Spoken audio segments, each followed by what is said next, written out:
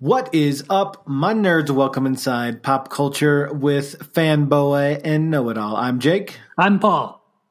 Welcome back inside our crazy brains. You may have noticed we didn't lead with any banter. No banter.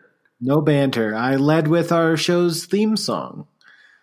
Our catchy little ditty of a theme song. It's a beautiful theme song. It's wonderful. Paul has never heard it. I'm about 95% certain. I listen to it all the time. All the time, Jake. Every time equality controls. Listen to it. So we led with the theme song today because we wanted to rank the best TV theme songs, intro songs of all time. Isn't that right, Paul? That is correct. And Jake, I got to tell you, this may be the podcast. I'm always excited for all of our podcasts. This may be the most excited I have been to record a podcast in 2020. In 2020. In 2020. And that's saying something because you've been through the roof. Oh, yeah. Yeah. I'm always all the other recordings. I'm super excited. But this one, I'm super duper excited. Now you're about to break the stratosphere like Felix Baumgartner. Whatever that means. Do you not get that reference? No. Where were you? Where were you when Felix Baumgartner jumped from the edge of space in his Red Bull capsule? Or out of a Red Bull capsule. He took a hot air balloon to the edge of space and then he jumped out of it. That seems not smart. He survived. Did he really? Yeah. He had a parachute. That's a long way to parachute. I mean, it was not a suicide attempt. Man, oh man. He didn't parachute most of the way. He was in free fall for a huge chunk of it. Like, how long did it take him to actually reach the ground? I want to say it was in the neighborhood of 8 to 12 minutes. 8 to 12 minutes. That's a long fall. It was a really long fall. And I mean, he was going in the neighborhood of 700 plus miles an hour. He set the record at the time. Goodness.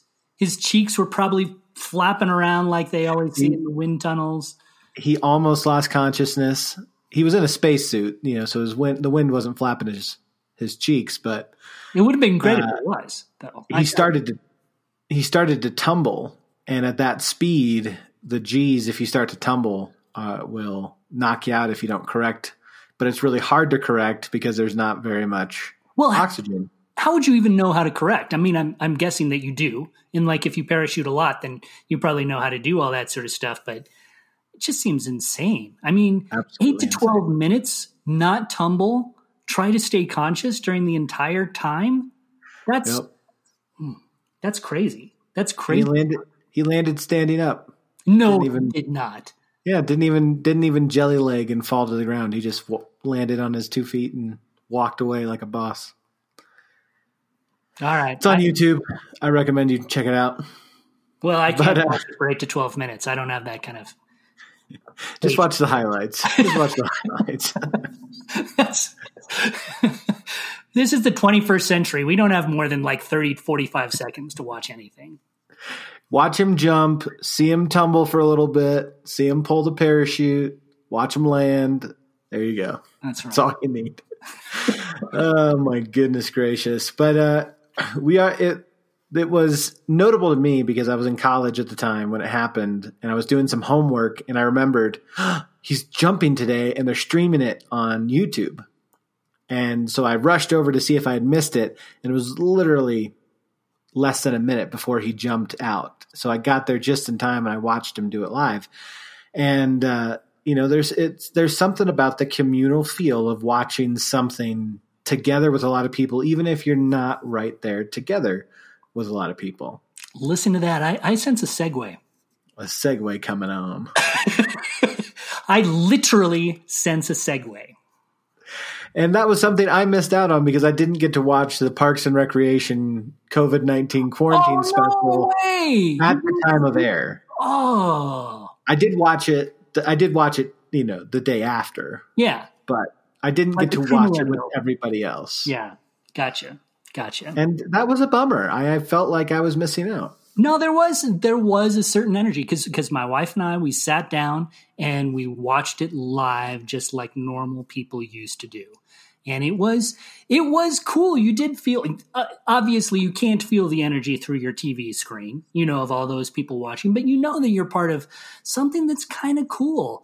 It might be in a season that has been very hard for so many of us. It might have been one of the few bright spots that we have seen, I think, was this Parks and Recs special. I thought, well, we can talk more about that later, but I was just going to launch in. He's going to I just wanted to launch right in.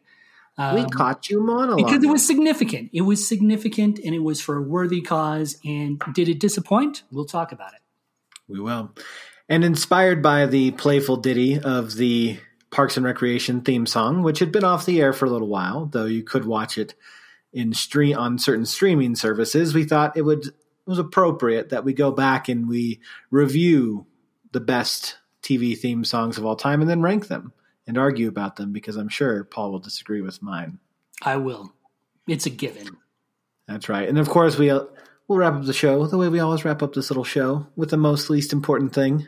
Mine is super least important this time.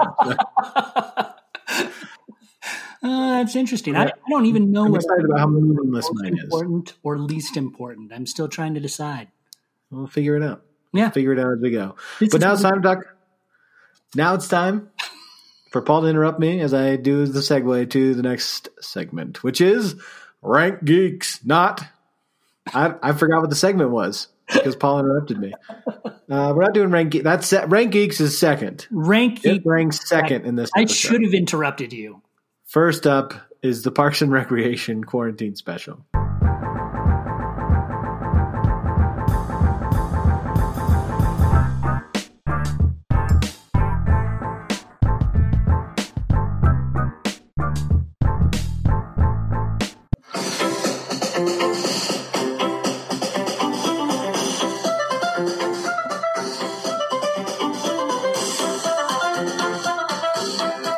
I'm going to cut it off right there before I get any copyright strikes against us.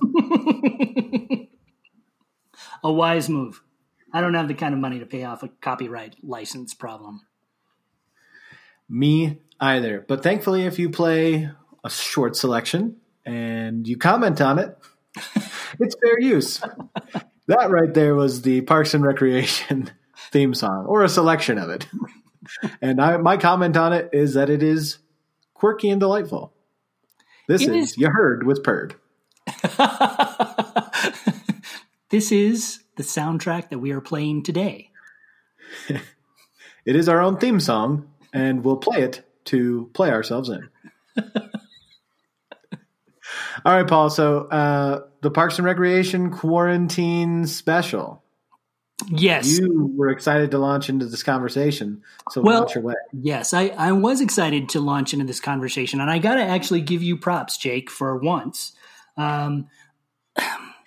Way back, several podcasts, like a couple years worth of podcasts ago, we did a segment on your favorite mythical places that you'd like to visit.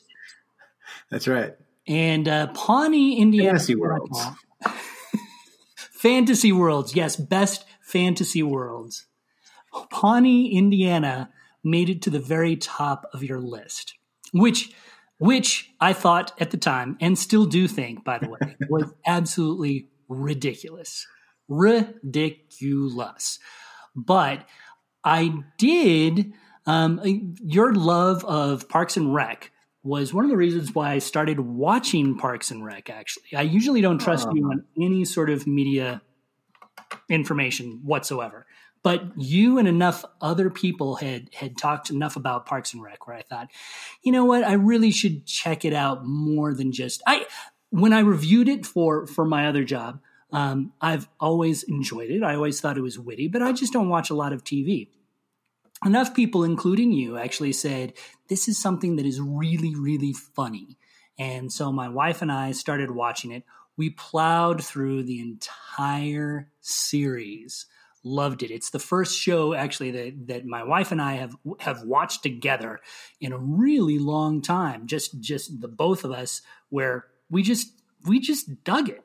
And so because of that, when I heard that the Parks and Rec gang were getting back together for this coronavirus special that was being done for charity, I was all in. I was excited. I think that one TV reviewer called Parks and Rec, the Parks and Rec gang, the best friends on TV. And I couldn't agree more. It was nice to see everybody together.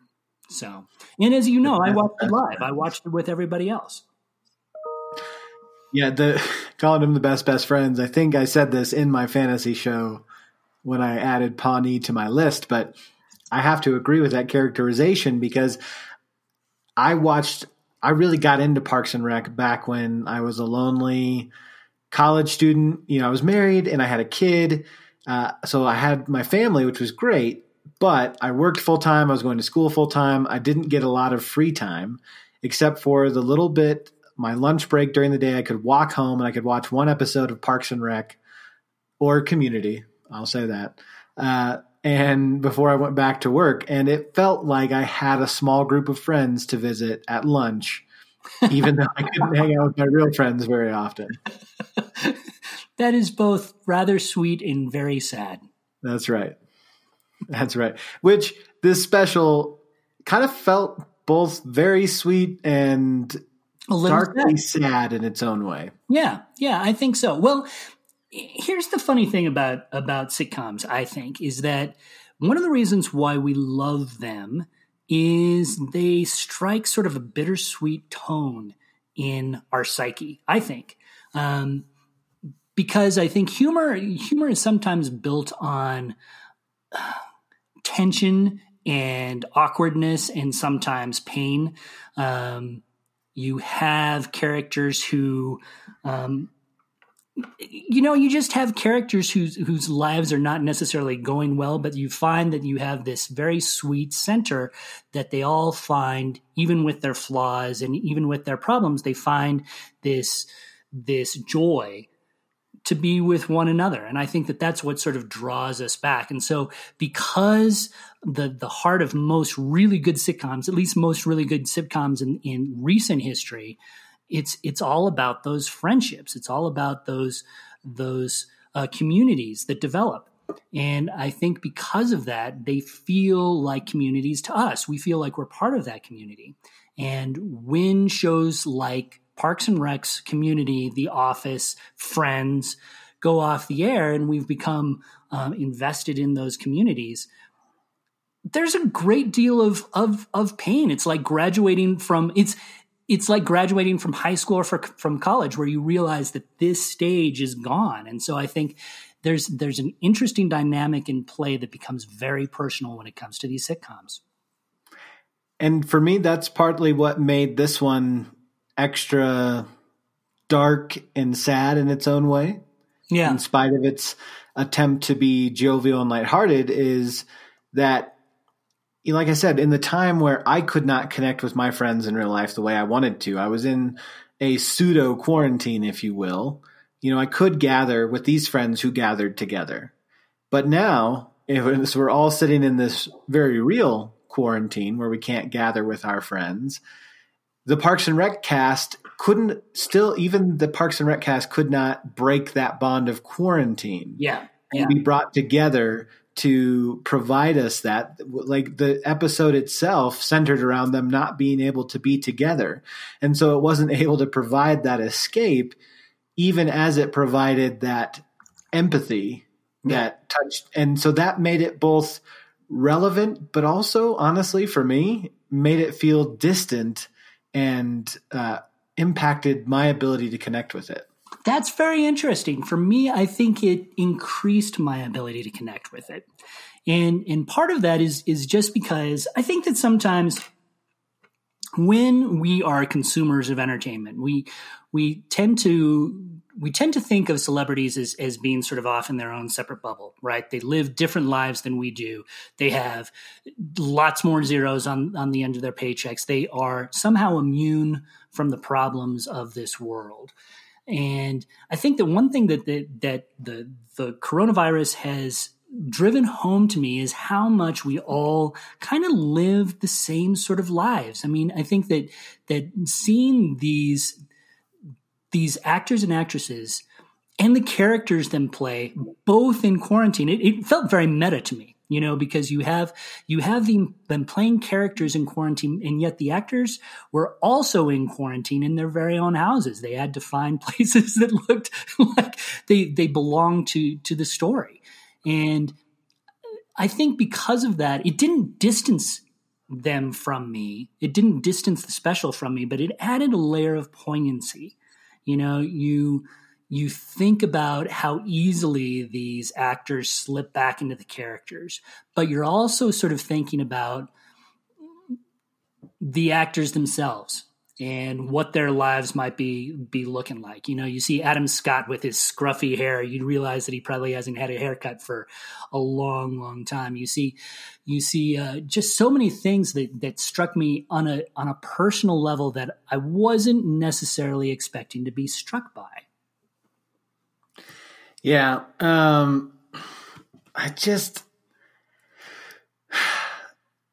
I guess what I'm feeling is I'm at a point in my own quarantine where I'm tired of everything being about it. And I think that certainly contributed to the way they leaned into that. Like, I understand why they did, and I understand why that was resonant. Mm-hmm. But at the same time, when I turn to entertainment for some escape, to see commercial after commercial and show after show and YouTube video after YouTube video and podcast after podcast, all of us are talking about it. There's a connection there, but I'll be honest, I've grown fatigued of a lot of it.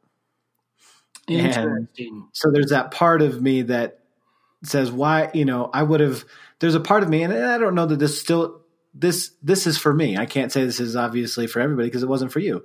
Sure. But I wanted to see them flex their creative muscles and come up with a reason to do this show that with this concept of them not being able to be in the same place at the same time and not be referencing the COVID-19 quarantine. Yeah, Jake, I just have to say you're completely wrong about that. Yeah, I get it, but that was what I was left with. I get why I'm wrong, but. Yeah, because I think that's what made it so impactful, and I think that was sort of the power of, again, it's sort of the power of sitcoms themselves. I mean, when you have communities of people, I think that one of the values of the community is that you're able to commiserate, you're able to suffer in the same world, and I think that's one of the catharses that took place in this particular show is that sense of, hey, we're all in this together. And I think that's one thing that Parks and Rec has always done really well throughout its history, is that it's always been predicated on a very imperfect world, right? It takes place in government, for heaven's sake, and it's all about bureaucracy. And yet there's this, and you have all these people who disagree with each other, who you would think, in especially today's sort of very difficult, very disjointed culture, wouldn't get along well at all. They'd get into Facebook fights or whatnot. And yet they all got along together. There was a sort of a sense of optimism, a sense of hope that people of different opinions could actually work together and respect each other and even love each other. And that brings to mind sort of that idea of community, of family, if you will. And I think that that's one of the beauties of community and family, is that you are there for each other in the tough times. I totally get what you're saying as far as wanting to just step away from the coronavirus for a little while, because it's so pervasive and it's impacted so many things, and we just want relief. Just some sort of distraction. The NFL draft was a great distraction in some ways. But I don't know if shows like Parks and Rec are meant to serve that purpose, because there's so much about community, so much about we're in this world together. We'll see it through. It's a little bit crazy. It's a little bit depressing, but you know what? We're here for each other. And so we're going to pursue, the ends together. Sure. I think maybe what might have lost me more even than the fact that it involved the coronavirus was, I think, how preachy it felt about the coronavirus. Like, there were multiple times throughout the episode where you're like, oh, that's just a CDC talking point that they worked into the script over and over again that didn't feel like entertainment, but felt like it felt there were times where it felt more like propaganda. And I don't use that in the scary sense of the word, but in maybe the more lighthearted sense of the word, like when they used to make propaganda films about hiding under your desk to avoid the nuclear bomb, right? Where I was like, it felt preachy at several points to me from my perspective, instead of finding a creative way to address coronavirus. And like, I guess one of the things I always really appreciated about Parks and Rec, and maybe not always is the wrong word, there were moments and there were episodes where it got preachy in its messaging, but was sort of the ability the show had to get across these messages that you talk about of community and friendship with people who are not like-minded with us. They did so in really fun and creative ways. It was very rarely spelled out for you or said in a preachy way. It was just, here is how the show goes, and draw your message, draw your takeaway from, what the characters learned, not from what they're telling you outright. But in this one, they just kept telling you outright, well, make sure that you do your connection call because of the mental health. And like, it was literally in the setup. And I see how they tried to do it. They tried to do it by having the political characters trying to do these PSAs. But it still, the way they kept hitting it over and over again, ended up to me feeling preachy more than entertaining. Yeah, and we have to keep in mind what kind of turnaround they were talking about here too. I mean, this was something that was created right on the spur of the moment. You dive in, you don't have your entire writing crew doing it, number one. Right. You don't have very much time to prepare for a world that you have left 5 years ago. And you're trying to address the country, really, in a time of unprecedented anxiety, I think. Yeah. Because we've never really experienced, obviously, we've had some very anxious times in our country, but in this type of environment, unique manifestation of it. Exactly. This is sort of uncharted territory. And so I don't think that anybody would say that, the reunion special would necessarily be, a top 10, top 20, top 50 episode even of Parks and Rec, right? I just don't think that that's realistic to expect. But it is realistic, I think, in the same way that you go, like you have all your old high school friends or college friends or whatnot, right? You remember all the. Well, I don't. Yeah. These were my college friends. Some people, I've heard that this happens, but you have these friends who you had a blast with back in high school or college. And then you see them after a long time and you still have a really good time. Is it the same? No, it's not the same, because you've grown. You've moved out of that space. And yet there's a little bit of the magic, if you will, that still remains. I appreciated what the reunion special tried to do, but I did not feel the magic. Not even when they sang Bye Bye Little Sebastian? I appreciated it, but I didn't feel the magic. Oh, Jake, you've gotten cynical in your old age. Because let me admit, it didn't fit in the episode at all. I totally fit in the episode, and it didn't even matter if it didn't, because it was so great. I want to know how much of this is because you grew up in an era where specials were a thing. I think I just didn't. So I'm not used to this. Like, we're going to change the formula and do a special. Like, do you think part of your acceptance of this is because you've had more experience with these types of TV specials than maybe I have? Here's my answer to that. I don't know, but I know generally speaking, I dislike specials. And I really dislike very special episodes, right? You always hear Blossom, very special episode of Blossom or whatever. I hate those issues type of episodes. They just don't appeal to me. And I think that I sort of cringe when they come on. This one struck me differently. And I think I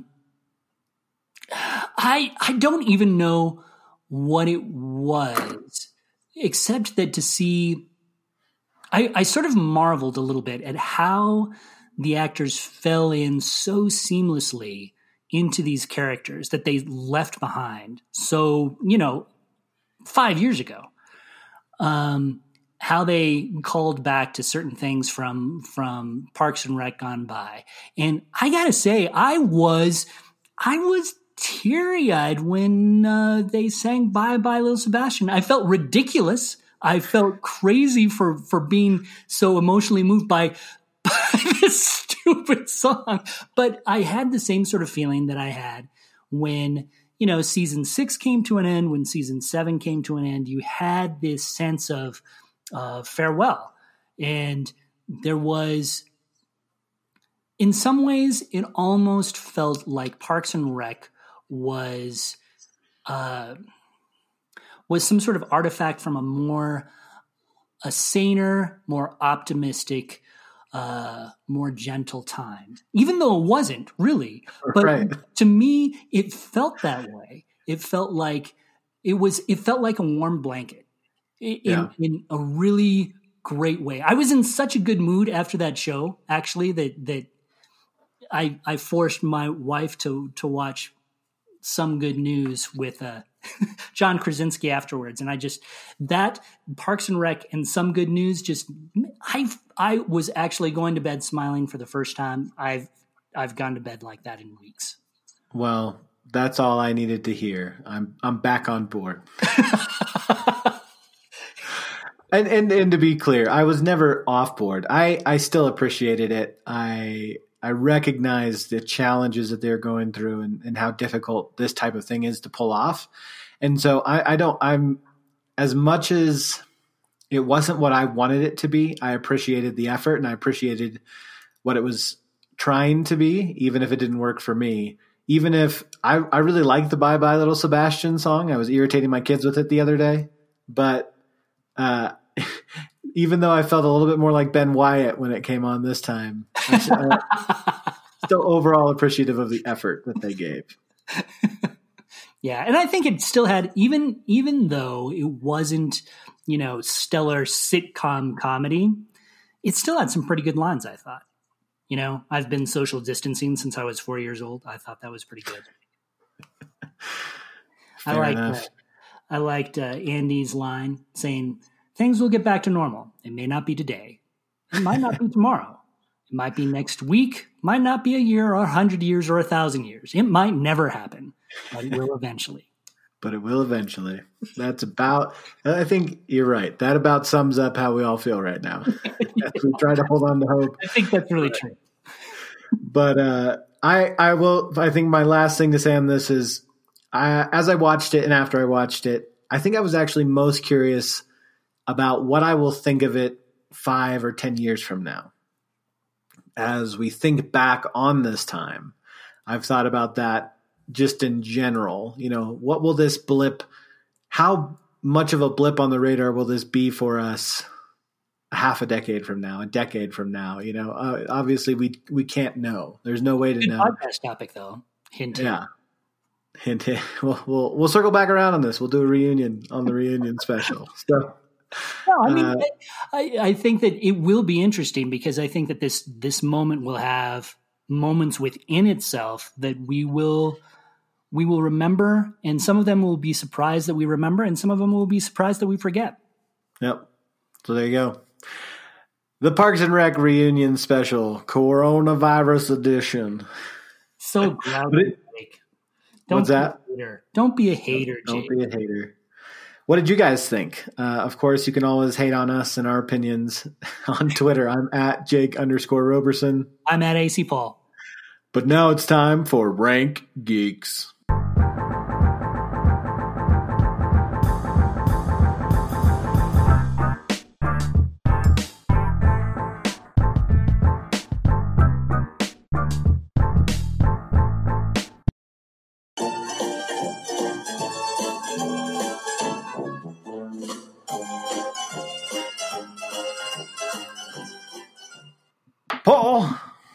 To kick off Rank Geeks, name that TV theme song. Wow. Goodness gracious. I think it's before my time. I have no idea. I think it's British. It sounds British. Well, you're wrong on both accounts. It's not from before your time, and it is not British. That, my friend, is the theme song for Curb Your Enthusiasm, the HBO show starring Larry David. Yeah, no. Never watched Curb Your Enthusiasm. Never even had to review it. Never even had to review it. Yeah, it's kind of crazy. I've heard good things about it. I like the theme song. It's a very nice little ditty of a theme song, isn't it? Yeah. And we're here to rank theme songs. There are a lot out there, almost as many theme songs out there as there are TV shows, it would seem. Weird how that happens. It's my best John Madden impersonation. Well, the team that scores the most points usually wins the game. That was like Kermit the Frog meets John Madden. That might have been the worst John Madden impression I've ever heard. Frank Caliendo, I am not. But here in Rank Geeks, it's time. I'm John Madden.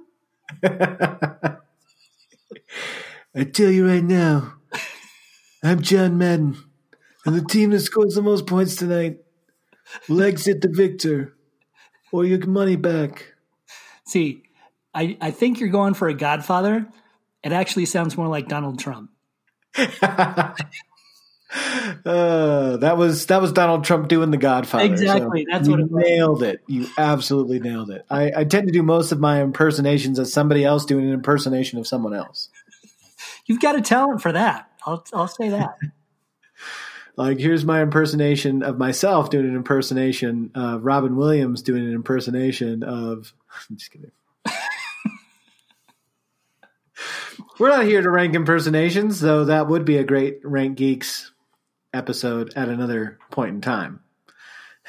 So keep that in the back of the mind. We'll put a pin in that one.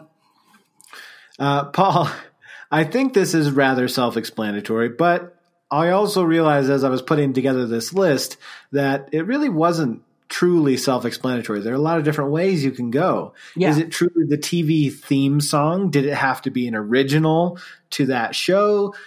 Did it have to be did it have to happen during the credits? Like what are we talking about? Oh here? Yeah. It had to be during the credits. That is a rule. You cannot do Bye Bye Little Sebastian. That would not work. Even though we could say that is the theme song of the Parks and Recreation universe. That's what I think of as the Parks and Rec theme song. But this is the way Did it have to have lyrics? Could it not have lyrics? I did not go with lyrics. I did go, it had to be at the very beginning of the show. There's a couple of TV shows that have actually had multiple theme songs. So I think that you can go either way with that. I actually completely scrapped the top 5 premise. And oh, did you? I did because that's the one rule we're not allowed to break. It's called Rank Geeks, you moron. Well, what I did is because I actually ranked the best theme song per decade for 5 decades. So that's my criteria. I did because so you're giving me 5 top ones. 5 top ones. Because here's the thing, Jake. This is the reason why I was so excited for this. I'm going to make you rank them by decade. You realize this now. I'll do it, man. So this will give you insight into how crazy my brain really is. When I was 12 or 13, I would go down. This your supervillain backstory? Yeah, this is my supervillain backstory. It's really embarrassing. I really feel weird about revealing this. But I would go down, it was the 80s, and so you didn't have, iPhones or anything to record with. So you had just like these huge tape decks, these cassette tapes. I was born in the 80s. And I would turn on the TV, but some of our listeners might be, really young, unlike both of us. I would go down and I would crank, the primetime shows would come on and I would crank the sound up for the primetime shows to hear the theme songs because I loved the theme songs so much, and record them on my little cassette player so I could play them back. That's the thing that I really love to do. I loved music, but I especially love TV theme songs for some reason. So I feel a deep connection with this particular topic. Yeah, my kids now marvel when I can go to Amazon Music and pull up a song from the video game we just played. Oh, it's amazing. And have the full track, but you had to do it the hard way. It scratches maybe my geekiest itch. It really does. And it was crazy for you because if you missed it at 6:30 on Friday night, you had to wait a whole week to try again. Yeah, exactly. That's exactly right. My parents must have thought I was absolutely insane because there were shows that I was not allowed to watch, but I liked their theme song so much that I talked them into letting me see it just for the theme song, and then I would have it. One Day at a Time fit into that category. One Day at a Time. Is that a soap opera? No. That's One Life to Live. One Day at a Time. The world parts. Valerie Bertinelli was a part of that show. Had the greatest theme song. The greatest theme song. So my closest empathetic experience to that is I would listen to the radio, and I wasn't really, when I was just starting to break out beyond only Christian worship music, which was a large portion of my early childhood. I would tune into a local rock radio station, and I would sneak blank cassette tapes and into our boombox. And you could actually, at this point, the technology advanced far enough that there was actually a record button on there for what was playing on the boombox itself, right? Yeah. And so I could, if I sat there and listened long enough, I could catch all but the first couple of seconds of the song I was hoping to record. So I got some Incubus that way, that'll date me. Some Stone Temple Pilots, some Chevelle. All right. So I told you my criteria. What was your criteria then? My criteria was that I had to put them in a numerical order. As you'll see from my list, I also didn't go as far as to say, is there a song that is central but not necessarily the theme. I largely stuck with what song plays during the credits, what's considered the title song right. for the series. And that was essentially the only rule I had besides actually, ranking them like we agreed to do. So as I give Paul time to organize his decades list from 1 to 5. I'm totally there. Which is going to be my sneaky way of forcing him to rank. I will go ahead with my number 5. Are you ready for my number? All right. 5, Paul. And I'm gonna help try to play some of these bad boys for us if my laptop doesn't think that I'm a hacker. So all right. So I'm gonna turn this into a bit of a game as we go for you, Paul, and then I want you to guess at. You had to for the first one before I reveal it. All right. Are you ready for my number 5? Do I shout it out? Do I holler out? If you know it, shout it out, and then I'll make you clarify so everybody can actually hear you. Okay. All right. Here we go. Oh, it's good.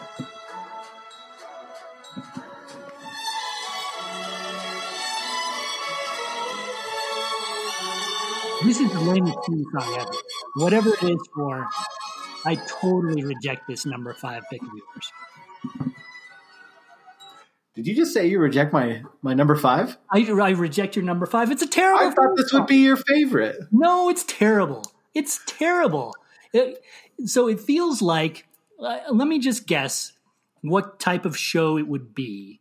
It feels like it would be some sort of, you know what it sounds like? It sounds like some sort of commercial that involves ice skaters and laundry detergent from the 1970s. Yeah. Is that what it is? It's not, but I like to think of it as something that would be the theme song for the credits of a romantic comedy from the 1940s. which is why I like it so much as the theme song for what it is, because what it is the theme song, the title song for It's Always Sunny in Philadelphia. I was just about to say it. I totally was. Because of my setup? Yeah. Because I was thinking, what is the opposite show, and what type of show would actually do that?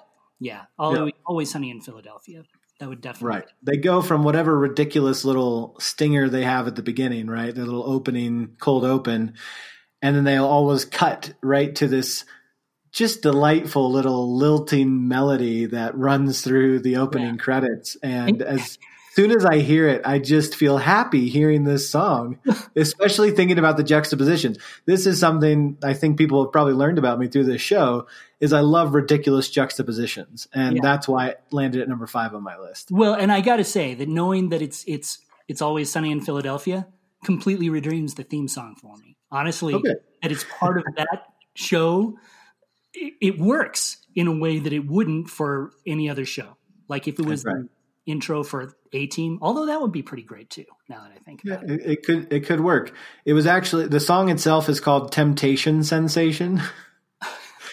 And it was written by a guy named Heinz Kiesling, who actually died 2 years before It's Always Sunny in Philadelphia ever became a show. Wow, that's interesting. So there you go. All right, number 5 for me. And we're going to be going in reverse chronological order because theme songs have gotten worse as time has gone on. Oh, really? Yeah, well, for a while. And I think that we're still sort of in this period where theme songs are pretty negligible. Like you don't really think of theme songs when you think of shows anymore, right? I disagree, but I just don't think like you have some great introductory graphics sometimes, but with Netflix, you're able to skip over the intros. I think that sometime in the year 2000s, a lot of shows stopped going with theme songs at all. I mean, you have a lot of shows that don't have theme songs at all. And so I think that really the last great theme song was actually 1990s era Friends. I disagree. Not only was that not the last great one, I don't actually like that one. It's really great. It's really great. Defend it. I don't need to. Everybody in the sound of my voice says, "Oh, Friends, that's a great song. It's so nice."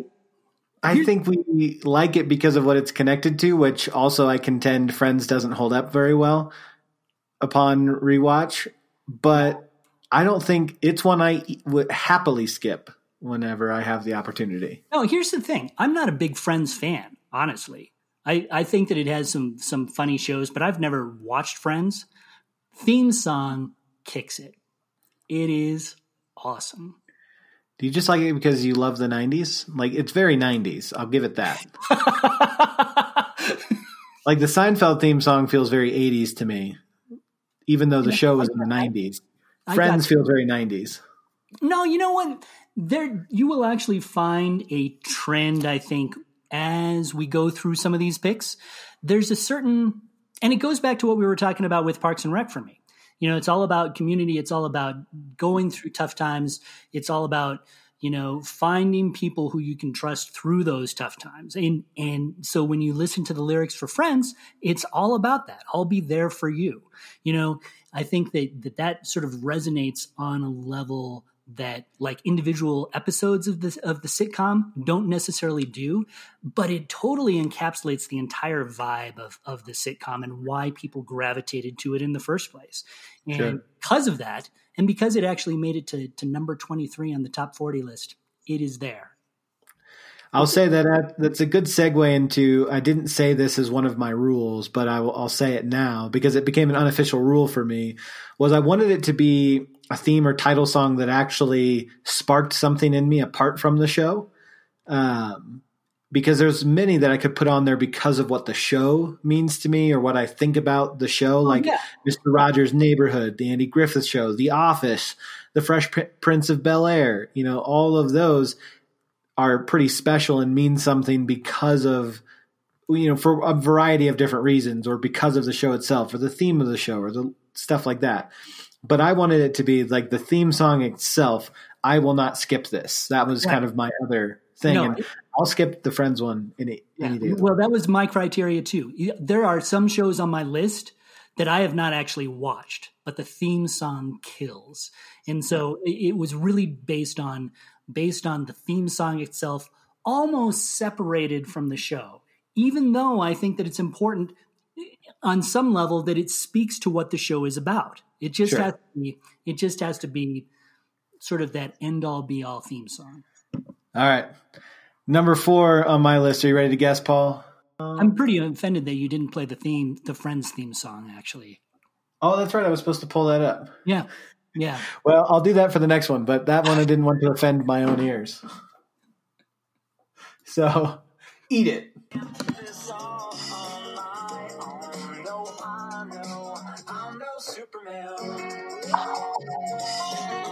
Scrubs?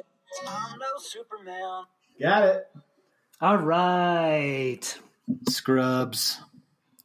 That song is called Superman. It's by Laszlo Ban.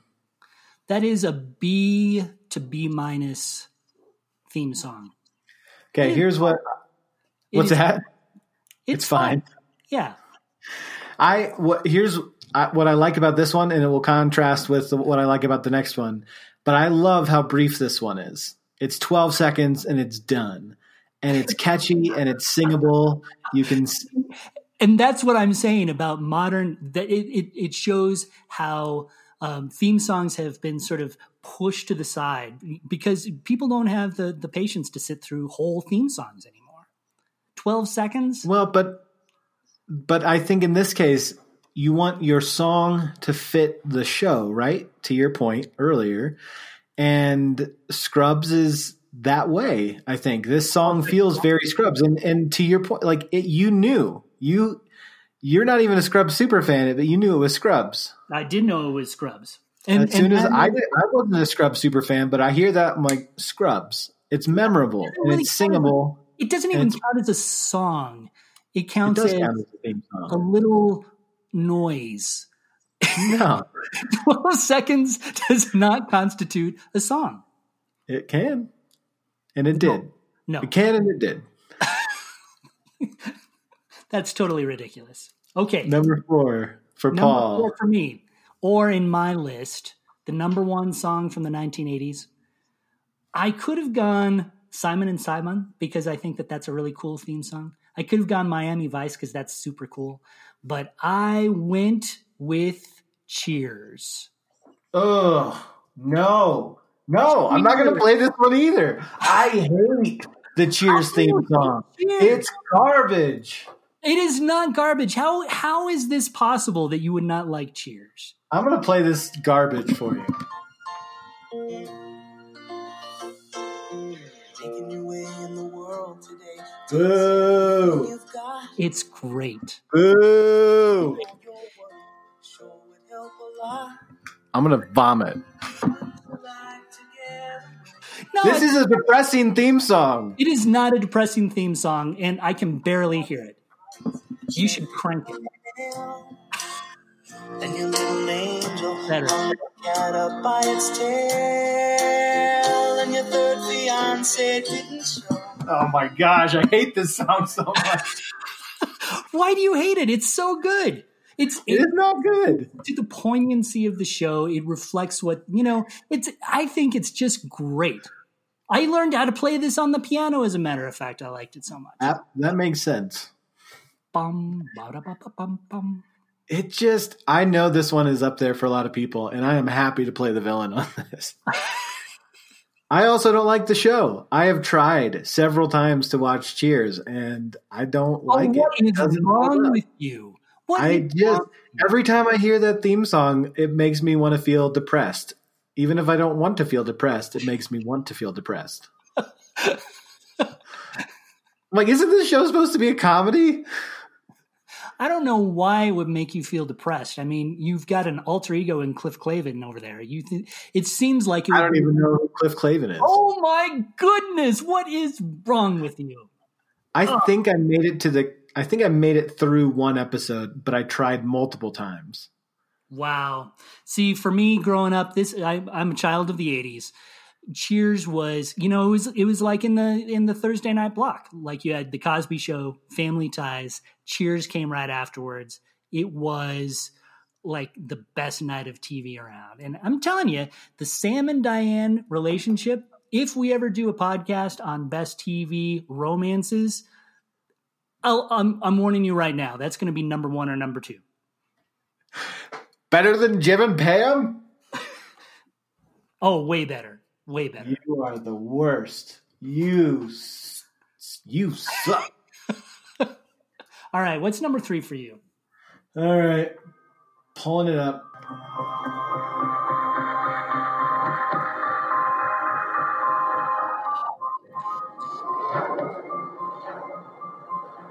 Boring. No, wait for it. I'm going to skip ahead.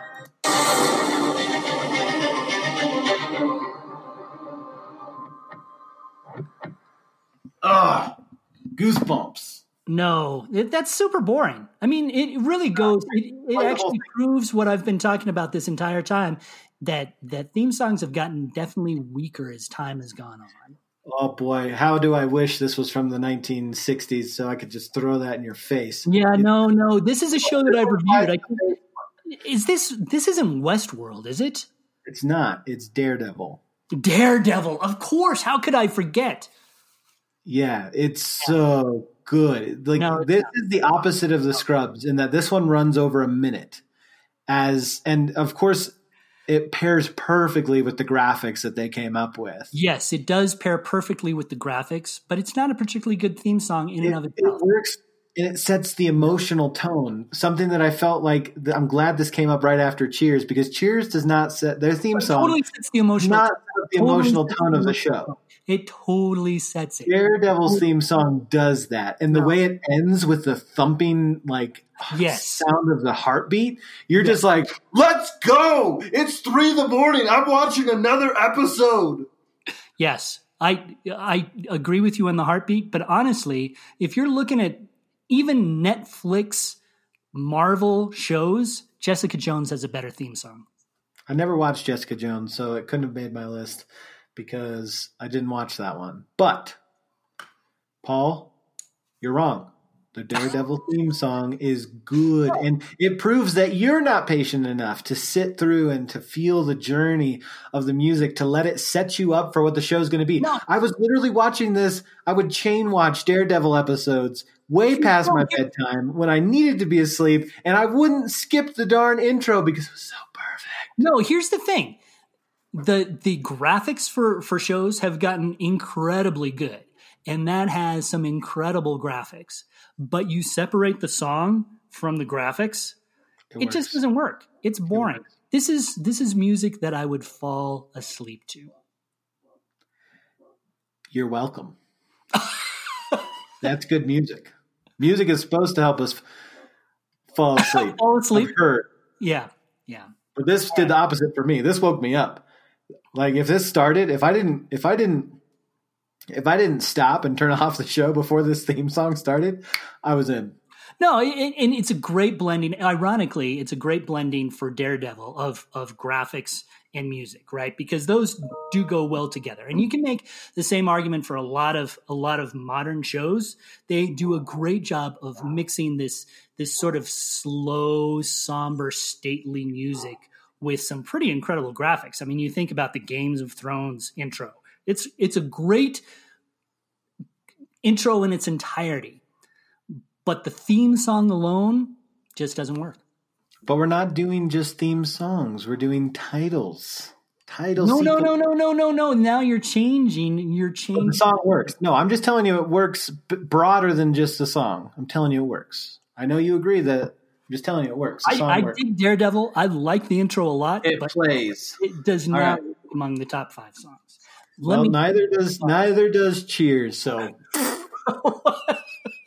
let me tell you what does. What is on my list for the number 1 song of the 1970s, or in your weird calculus, the number 3 song on my list?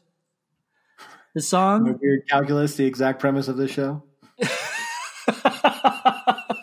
Keep going.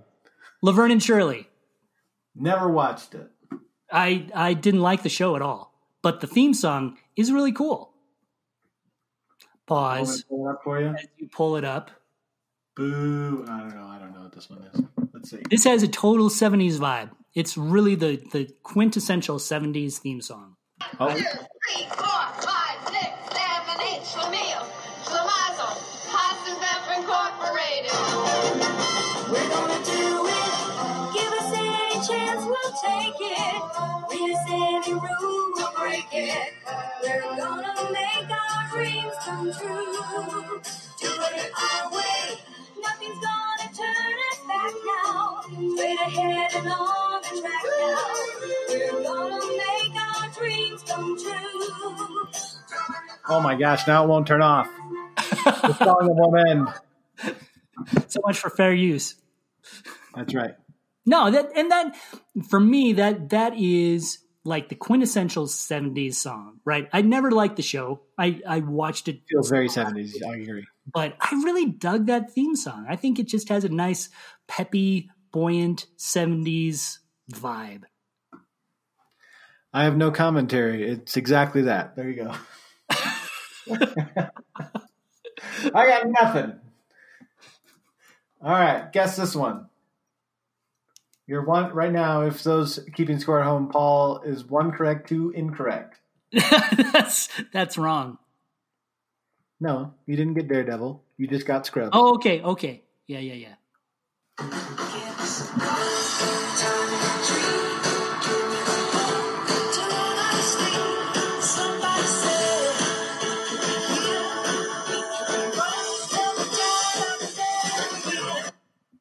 Nope. Nothing? 1 out of 3. I can't believe that I got Daredevil wrong and Scrubs right. That doesn't seem right. It doesn't seem like you, Paul. Yeah. So, no, I do not know. This is the theme song for Community. Yeah, that is a show that I've always thought about watching. Well, now it's on Netflix, and yeah, so you're welcome. The song is by a band called The 88, and it's called At Least It Was Here. And it includes such lyrics as roped up, tied up, dead in a year. I can't count the reasons that I stayed. So you're telling me that Cheers makes you depressed? Well, see, that's the funny thing is the lyrics are so odd with how upbeat the song is, right? You hear the song and it's got the big drums and the guitar and it's just moving real fast. And you're like, I feel amazing. And then you're listening to the lyrics. And you're like, that sounds a little odd. And it perfectly encapsulates how the energy of Community, which goes about 1,000 miles per hour and can be really deep and really goofy all at the same time. Just perfectly wraps up the ethos of Community, but also really stands alone. Like I sing this song just randomly all the time. It's so good. Yeah. I think one thing that this segment is really teaching me is you have no taste whatsoever in theme songs. Yeah. Well, that's your opinion. So what decade do you have for us next, Paul? Number 2 on my list, 1960s. Let me tell you, was the golden age of theme songs. The golden age. You had Gilligan's Island. You had the Beverly Hillbillies. You had Andy Griffith Show. But I chose for my number 1 song of the 1960s, The Addams Family. The Addams Family. Well, pause because I didn't get Paul's list in advance.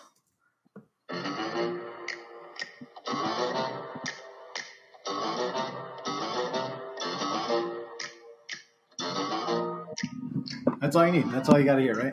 That's all you need. Yeah. It's just that over and over again for an hour. And it's one of the most iconic theme songs of all time. So much so that even now when they're making Addams Family movies, they can't get away from that theme song. It encapsulates the whole show. And it's super catchy. I call that terrorism. Hostage taking. If you can't get away from something and you want to. Ba-da-ba-bum. Ba-da-ba-bum. Why is this the best of the 60s, though? You named a lot of really classic songs. Why does this beat them out? Yeah, and that's a really tricky thing. here's the reason why I chose the Addams Family above all the others is because I think it is so firmly connected. You can make sort of the same argument with Gilligan's Island, right? Andy Griffith. To some extent, the Beverly Hillbillies. But I think that when you look at Gilligan's Island theme song, Beverly Hillbillies, they encapsulate the show so well that they're so identified with the show that you can't really separate the show from the theme song. But the Addams Family is just purely a better song, you know? It has. Oh, so you get down and groovy to the Addams Family in your house. Yeah. Oh yeah. It's very catchy. It's exactly like what you were saying with that other song that I can't even remember that you picked the last 5 seconds ago. At least it was here. Oh, the Community theme song. So good. Which is pretty boring compared to the Addams Family. You do have to admit that the Addams Family, as soon as you hear those first few notes, da-da-da-dum, you know exactly what it is. You don't necessarily know that for Community. Well, I do for Community, actually, but I recognize that you don't because it was a cult classic and you don't have good taste. You just like this mainstream schlock. Oh, my goodness. I do know the Addams Family, but I think it's also a product of they were so on the nose, right? That was this 60s were the era of we're just going to explain to you the entire show in the song, in the theme song. And Paul's like, I ain't got time to remember what this show is about. Sing it to me. And the audience was a hostage. The audience didn't have options. That's why I think it's harder now is the audience has options. They can go wherever else they want. They don't have to sit here and watch your dumb show the way they did in the 1960s. No, I thought it was great. Actually, the era where the theme song explained everything you needed to know about these crazy, crazy shows, there was some advantages to that. The advantage being that, what? You could watch it while you were senile? Oh, my goodness. All right. My goodness. Number one for me, Paul. Are you ready to guess? I'm ready. Get ready. Here it comes. Take my love, take my land, take me where I cannot stand. I don't care, I'm still free. You can't take the sky from me. Take me out to the black. Got nothing. All right. Huh? Sounds familiar, but I don't know it. What is it? I'll give you your first clue. It was written by Joss Whedon. Firefly? It is the Firefly theme song. It's called The Ballad of Serenity. So I think this one, sort of bridges an old era and a new era, right? The show is blending Westerns and science fiction, right? The song itself blends the era of lyrically describing a show without doing it on the nose of the modern day songs that like your Community, like your Scrubs, where the song is not describing the show, but the song is actually capturing the ethos of the show. And I think that the Firefly, the Ballad of Serenity, written by Joss Whedon, really blends those two really well because the song itself doesn't explain the show, but when you hear it and then the show goes, you're like, there's no other song. This captures it perfectly. So there you go. Hold my judgment on that because I would need to hear the whole song, and I would, I think I can see what you're saying, and I think that there might be some possibilities of that. But I do have to say that as I think through your list, I wonder how many of these theme songs you're actually going to remember 10 years from now.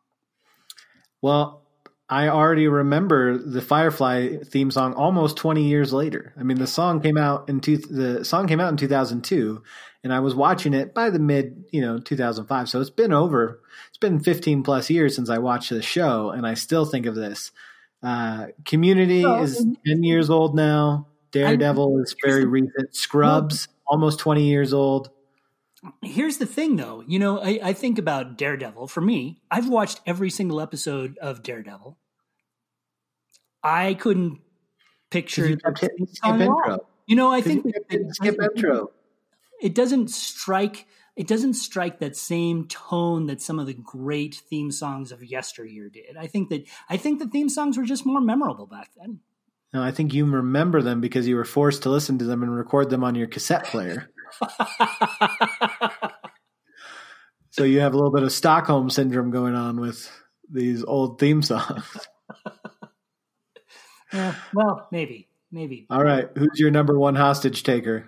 My number one song, also the number one song from the 1950s, the early days of TV. Even I was not born then. I was a long time away from being born. But this is a great song no matter what decade you're talking about. And it still holds up really well today. And that's the theme song for Peter Gunn. G-U-N. I'm going to be honest. I've never even heard of this TV show. I've never watched the TV show, but I've never even heard of it, so I win. The theme song kicks. It's awesome. See.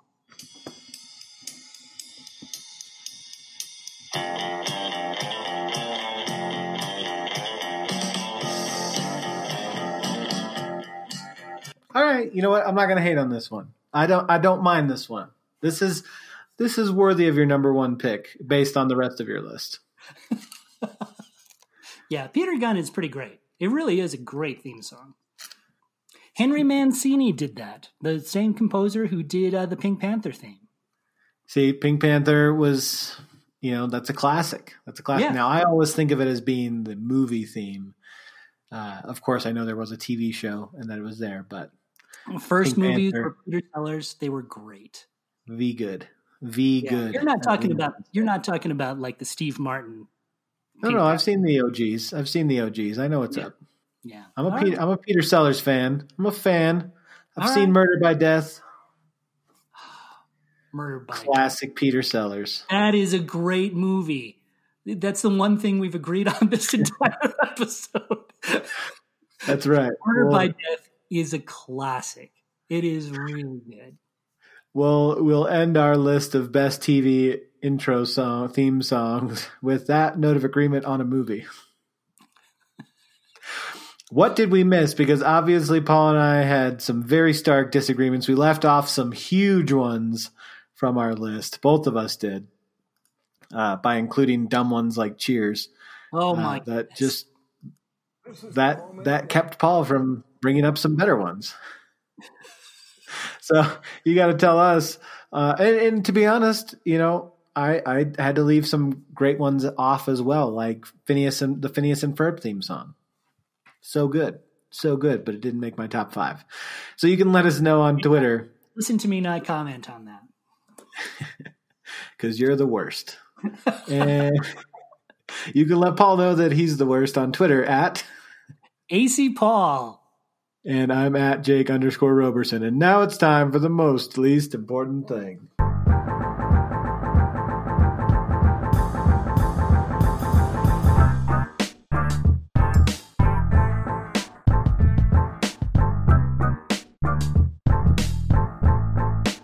Here we are in the most least important thing, the way we love to wrap up every single little show of ours. It's Paul's favorite segment because it means he's almost done. Paul, to get you out the door even quicker, why don't you kick us off?